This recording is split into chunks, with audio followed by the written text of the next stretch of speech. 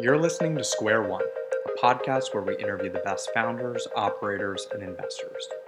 One of the topics we've touched on a good amount in hallway chats here at Square One is what's going on in education. Since 1996, only 3 sectors have materially risen when adjusted for inflation. Construction's a bit more expensive, healthcare costs have doubled, but college education is a whopping 4x the inflation benchmark. And this rising cost is having a significant impact on the economy. Millennials are less likely to start businesses, own homes, and they're taking longer to settle down due to the crippling impact of student loans. A lot of companies have been trying to disrupt the higher ed space, and one of the companies I've been most impressed by is Lambda School, a 30-week immersive coding school that only charges students if they secure a $50,000 plus job upon completion of the program. Lambda is one of the fastest growing startups in the Valley and just announced a fresh round of capital this week, led by Google Ventures and Stripe. It's why we're excited to have Austin Allred, founder and CEO of Lambda School, on the show this week. So without further ado, Austin, welcome, and thanks so much for joining us. Yeah, thanks for having me. So Austin, I'm excited to have you on the show today because you have a really unique story, and I want to dive into Lambda School and your perspective on the future of education pretty deeply. But before that, tell us a little bit more about your background and how it led you to founding Lambda. Yeah, let's see. So before I moved to San Francisco, I was working remotely in tech, basically living kind of by my in-laws' farm.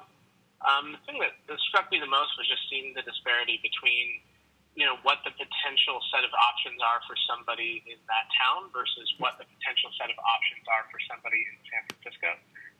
And realizing that if you want to potentially change those options, it takes a lot of money, and that's money that most folks in a town like that don't necessarily have. So a lot of people are happy living in a small town, but if there's somebody that wants to, for example, break into tech, it's borderline impossible coming from an area like that. So the original vision was just to take a code school and put it online and have it be really good. And slowly we realized that if we want to really solve the problem, we have to do a little bit more than just be a school. So that's kind of how it all started.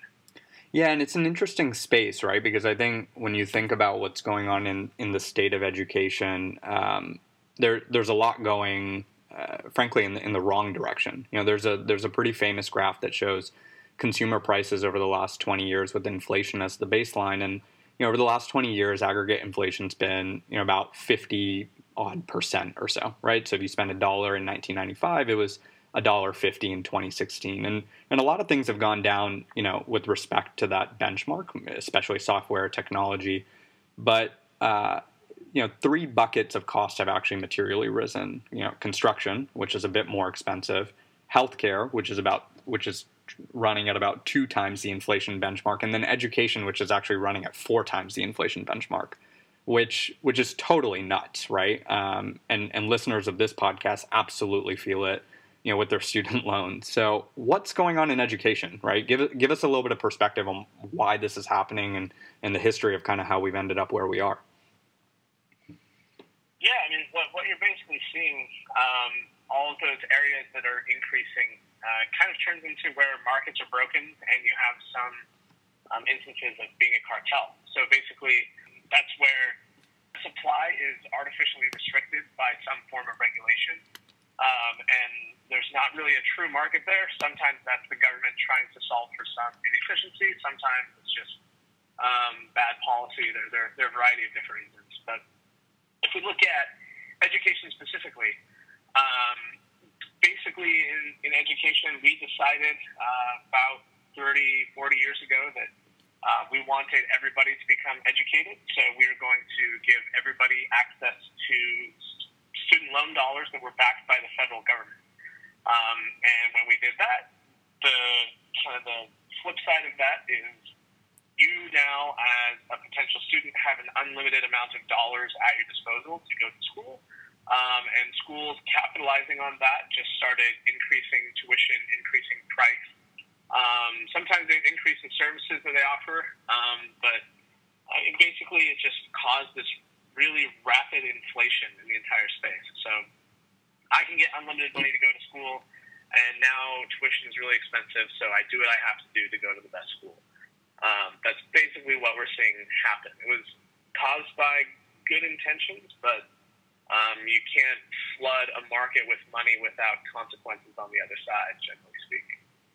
Well, and so the interesting thing about those loans also is, those are the only student loans are the only types of loans you actually can't get out of, even if you declare personal bankruptcy, right? So you're funneling a bunch of students into a system, that's disconnected with the output they're seeking, right? Which I think is a huge, actually, academic debate in academia, right? Which is, should you be going to school to learn how to think, or should you be going to school connected to the job market? And I think the value proposition of going to school to learn how to think is all fine and well when you're not putting yourself in, absolutely crippling debt. And you're seeing that, right, with student debt at an all-time high. What's the effect you're seeing on, on students in general, right, with the value proposition of college just being, tilting more and more out of balance? Yeah, it's funny because when I graduated high school, about 10 years ago, all that anybody talked about was get into the best school, pay whatever it takes, study what you're passionate about. And I think that is reflected in the fact that I come from kind of a lower to middle income background area where, people saw college as this pathway to a better life. And basically they said, based on the data, no matter what it takes, you should get there.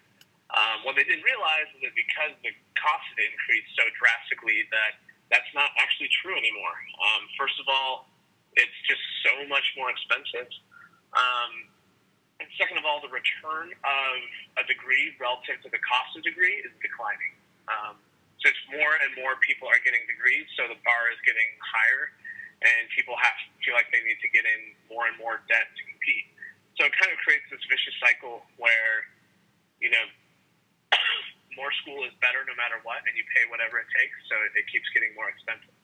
I think the generations we're seeing now are the first to really,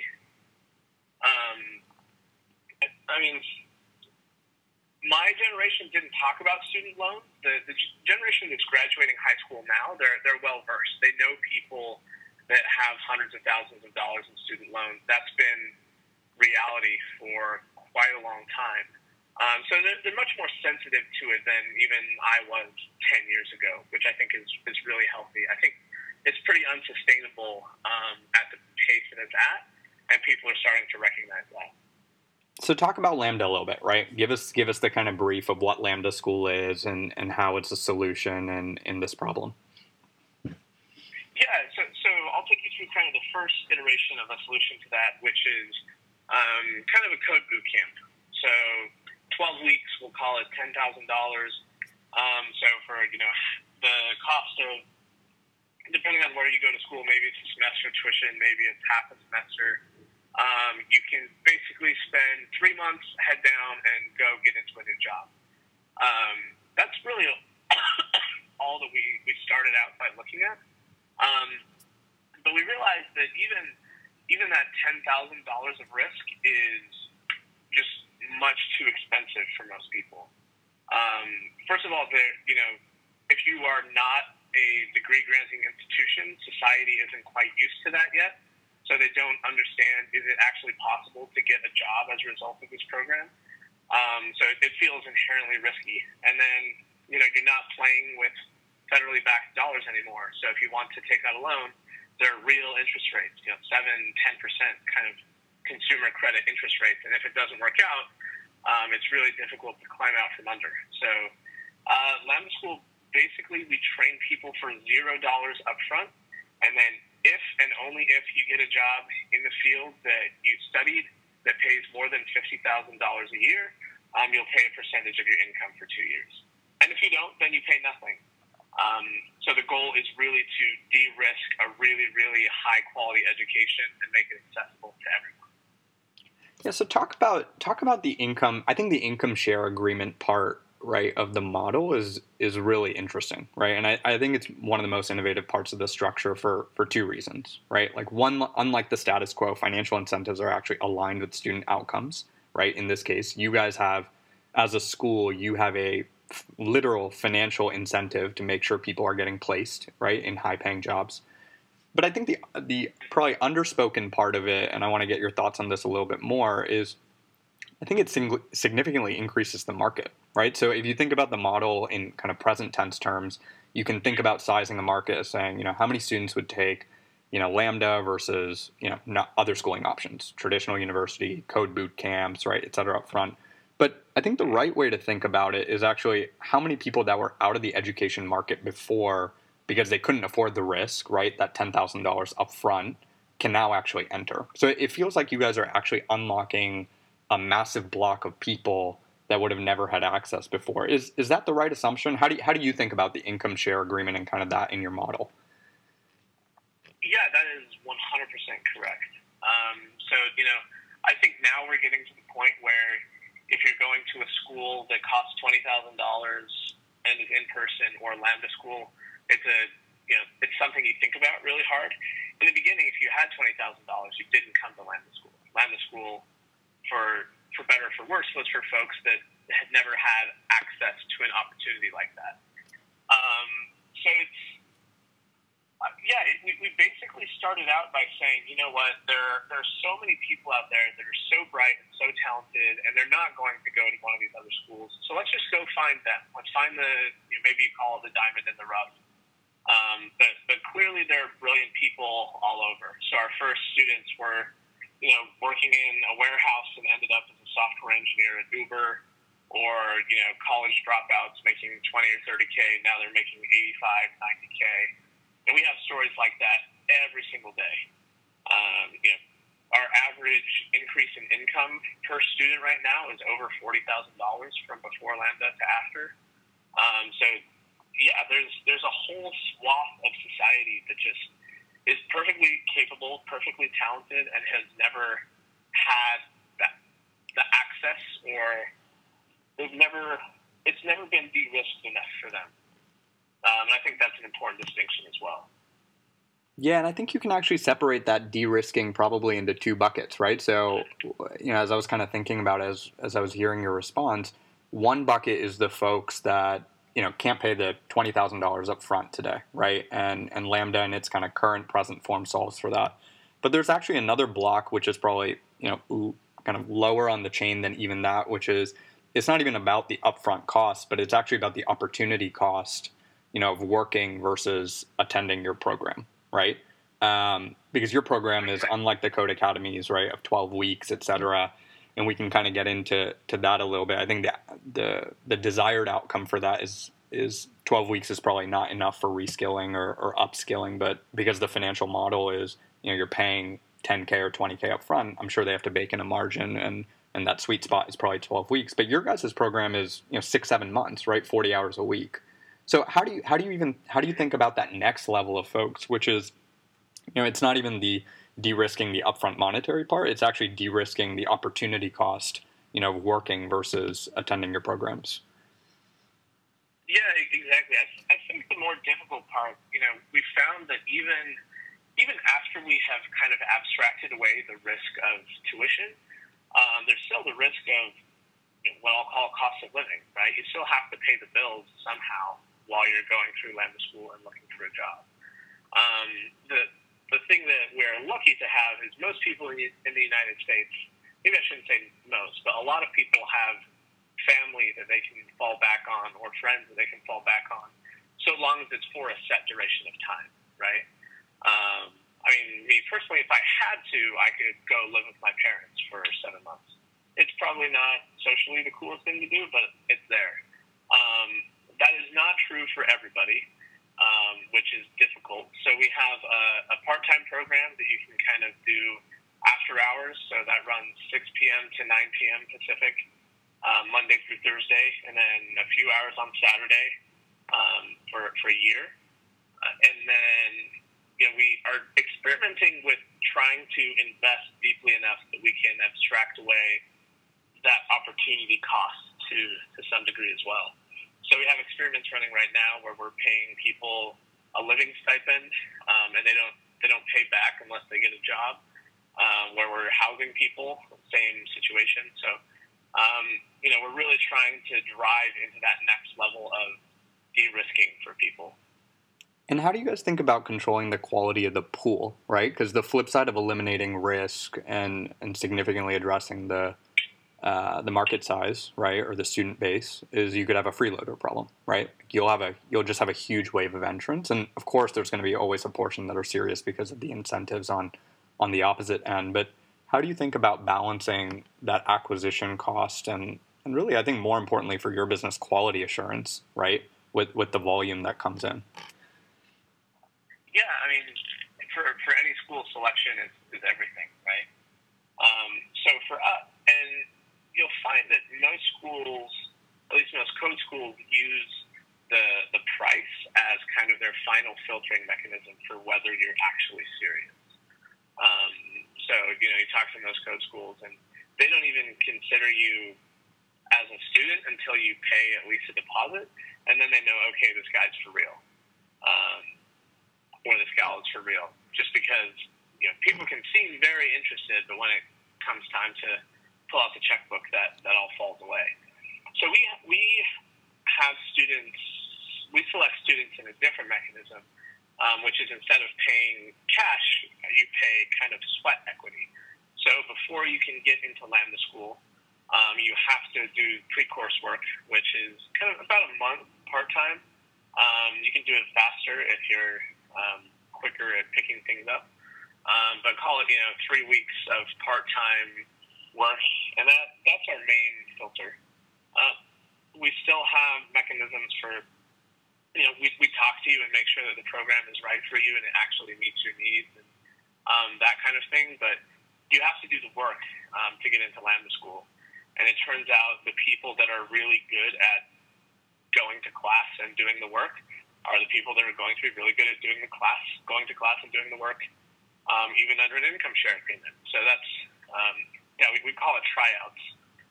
And similarly to any other, I guess, sports team or something like that, you have to show us that you're worth betting on. Yeah, I think I actually recall, I think you've talked about this before, which there was an interesting correlation, which you were saying in some of the early student cohorts especially, and curious to hear if you still find it, but you were talking about how the folks that are actually coming from, the most of desperate backgrounds, right, are actually doing the best in your programs, right? And the hypothesis in part was because there's so much at stake, but I think it actually speaks to something much more interesting, which is how broken in some sense some of the signaling mechanisms we use in society are, right? If you're able to have folks like that go through the program and actually perform at the top of the cohort, right, it actually says that the signaling and credentialing in part is completely backwards. Yeah, I mean, I've spent my fair share of time at Google and Facebook, not as an employee, just kind of at lunch, and they are famous for recruiting from all of the top schools, and the level of entitlement there sometimes just blows me away. People that are mad that there's not organic quail for lunch like there was supposed to be. And our students, they come from the other side of the spectrum generally. I've wanted to keep some kind of desperation index or something, because there is something to the fact that our best performing students are just the ones that this has to work and there's no other option. And that's a really strong motivator. And personally, as I've always worked really in startups, and maybe it's different in a big company. But the thing that I try to optimize for when I'm hiring is I look for somebody who has a lot of potential and has a little bit of a chip on their shoulder. You want somebody that's looking for an opportunity to prove themselves. And maybe if you're at a bigger company, you just want someone that will come in, do the work, and go home and be done. But yeah, I think every company to some extent is playing Moneyball a little bit, and they're looking for people that are going to outperform their existing pay grade. Otherwise, I guess they are working at Google or Facebook making $300,000 a year, and you can't hire them anyway. So that's how I think about it. I think that's really interesting. I think it makes a ton of sense, right? I think it also follows on the slope of good startup hiring, which is, find people whose y-intercept isn't necessarily high, but have a fast slope, right? And I think always you find the folks that have the fastest slopes are the ones that have something to prove, right? Whether it's internal ambition or external considerations. I want to talk a little bit about the verticals you guys are in right now. You're in data science and software engineering, and I think it makes a lot of sense for a host of reasons, right? So one, they're hot job markets. Two, they have strong salary packages, right? But I think one of the unique things and the interesting things about those is they're actually positions that are most receptive to non-traditional backgrounds and don't really face the inertia of signaling. So if you're thinking about consulting or investment banking, private equity, it's going to be really hard to get a top tier job without the traditional signaling and credentialing, right? We can have a debate over, whether that's right or wrong, but frankly, the infrastructure just isn't built to go recruit students that haven't gone, to the top schools or come from top backgrounds. But for engineering and data science, I think you can do it. Is that how you guys thought about it, or what are you kind of seeing? Why'd you get into those verticals first? Yeah, so I think what we're really seeing is just an economic shortfall in the labor market. So basically, there are more people that need to hire software engineers than there are capable software engineers. There are more people that need to hire capable data scientists than there are capable data scientists. So when you reach that stage, if there's somebody that's competent, you have to hire them. So we look at it from not so much a sociological signaling perspective, but from an economic where are the shortfalls perspective. And we started out in computer science and data science because that's where there is an obvious gap. There are other gaps in other industries that are not tech related that eventually I'm sure we'll be going into. And eventually, if you work toward kind of where there's more equilibrium, then you basically start to play ball head on with other schools and other methods of learning and other methods of signaling. Right now, we don't have to play that game. If we can get a solid software engineer, they get hired every time. So that's just an obvious place to start as a new company. Yeah, and the product is interesting too because it's all online as I understand it, right? So talk a little bit about that, right? Because traditionally with MOOCs, et cetera, online courses have big drop-off rates. In person have significantly better completion percentages, and not just finishing, of course, but actually, better impact from the perspective of retention, application, et cetera. Is that, the more I think about Lambda School, the more I feel that that's actually a second order observation. And it's, the first order observation is probably online courses are actually fine, but you just have to surround it with the appropriate infrastructure, right? The right educators, the right community concepts, et cetera. How do you guys think about that balance of, online versus in person? Yeah, I think that's exactly right. I think the reality is that instructional design for online requires a new approach, and historically we've basically tried to take all of the things that work offline and put them online exactly as they were, and that just simply does not work. So we always had better completion rates than say a MOOC since day one, just because we're filtering a little bit better. Sure. But now I would guess that Lambda School's completion rates are as good, if not better, than any in-person school of a similar ilk. In the beginning, that was, whenever we talked to people, they were sure that was going to be the thing that killed us. And it's just not. You have to build the course differently. You have to structure the community differently. You have to kind of decide where the in-person or synchronous touch points are going to be. I think it would be very, very difficult for us if everything were asynchronous. There's not an AI that's smart enough to help you out based on wherever you are right now. And I also think it's tempting to move everything asynchronous because then the cost plummets. But for us, we found that having everything live, interactive, having a community, having peers, having mentors, having a daily stand-up, all that kind of stuff. And I could talk about the pedagogical underpinnings for hours, but all that stuff really, really matters if you're going to have an online course that works. And I don't know if anybody other than us has ever really, really done it right, because they've never really, really had to. So most schools, give it a shot and it doesn't work, and then they say, oh, okay, let's just keep it in person. And we just kind of stuck our flag in and said, we're going to make it work come hell or high water, and we did.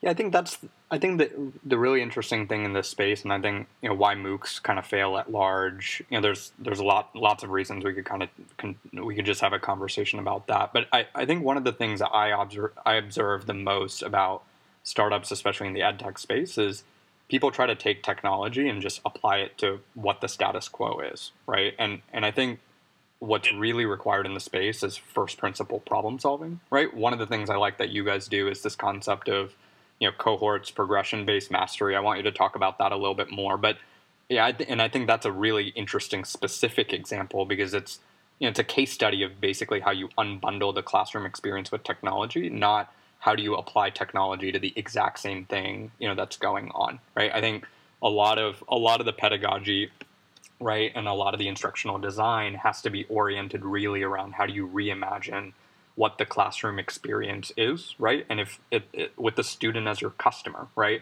The concept of just saying, "Hey, we're going to put homework online," right? It's not really going to cut it. Talk a little bit more about the progression-based mastery one. I think that's pretty cool. Yeah, so I think being online affords us a lot of opportunities that you wouldn't have in a physical setting. One of the many, many examples is we have enacted what we call mastery-based progression, where basically at the end of every week, so we call each week a sprint, following kind of agile methodology, so students are used to that when they enter the workforce. So at the end of every week, which we call sprint, there is a sprint challenge. And if you don't pass the sprint challenge, instead of just kind of moving you on and saying, I hope you can pick it up later, that doesn't really work in computer science, because you're always building on top of the fundamentals that you learned in the past. And if you miss something, you won't understand the thing that happens next week. So it's just, a lot of people get tripped up in the first couple weeks of a code boot camp, and then they just plow their way through, and they're in trouble. So we rolled out something called mastery-based progression, where if you fail the sprint challenge, instead of pushing you forward and knowing that you're not ready, you just repeat that week. And we, have staff dedicated to help you through that. And you basically do it until you're ready to move on. And that, it on average, a student will do it less than 1 week. So, it's kind of 1 week for some of the students. More students, it's 2 weeks, but a lot go through with 0. But for those students that do it even 1 week, it is just such a huge benefit. Moving on without having understood the fundamentals on which you're about to build is just a recipe for disaster. It's expensive for us to do that, but it's not like we need an extra dozen classrooms because we're online. So there are a lot of things that we just don't have the same constraints as you would in a physical world. So I think, for a long time, the goal of online education was just to reach some kind of parity with physical education. And now we're moving beyond that, and we can do cool stuff now that you don't have all the same constraints. And how do you think about that when you start getting into, next level things like, coursework or skills that require things that are probably less friendly to an online model, right? Teaming, problem solving, those types of things in groups. The software engineering data science market is large enough. There's a significant use case there. So this might not even be something that's kind of on the horizon, but I'm curious from the perspective of, I think maximum impact with this, this kind of program organization goes to all sorts of different verticals, all sorts of different skills. So I have to imagine, there's been some thought, even if it's in the data, science and engineering capacity. How do you think about kind of that next level for teaming, problem solving, some of those things that probably an online model is not as great for? don't know that that's true, actually. Not that I would push back on a podcast interviewer, but push back. I think it's I think it's just as possible, or maybe it's not just as easy, but it's definitely possible to have a group teamwork environment online. The trick is it has to be synchronous, and you have to have the right tools built. Those exist for software. If it were nursing, you might have to build a different set of tools. But I mean, software, it's group discussion, and you're typing most of the time, so it's pretty feasible. But yeah. Interesting. Yeah, we see it a lot, in large organizations especially, which that's typically the number one hesitancy to online courses or doing things digitally. But again, I think it might actually allude to what we were talking about a little bit before, which is it's a second order observation, right? Online as a form isn't necessarily suboptimal, but the way online is constructed today is probably suboptimal. Yeah, I think that's exactly right. It's just trying to,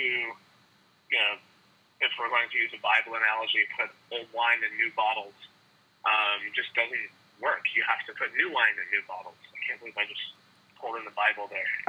But, for the sake of analogy, the Bible is literature.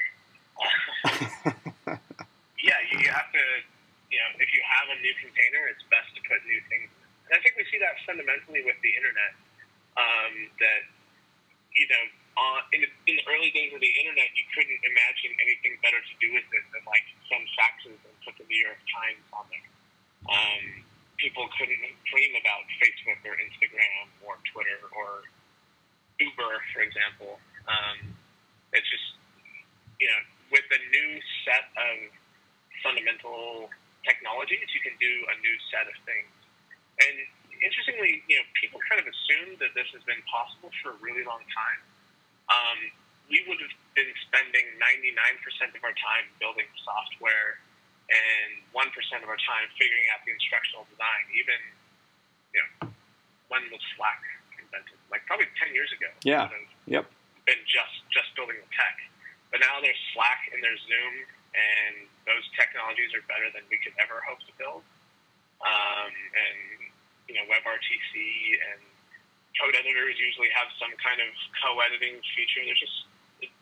It's finally getting to a point where it makes a whole lot of sense. Yeah, GitHub, AWS. I mean, you're extracting the complete complexity out of building the software, right? And it allows you to focus, I dare to say to an engineer, the more important parts, but really the more important parts, right? I mean, you're focusing on the students, the instructional design, the experience, the pedagogy, right? And that's a lot of where the hard thinking is going, as opposed to, how do we rack up, server farms, right? Or how do we build the right internal chat feature, right? Or whatever that might be.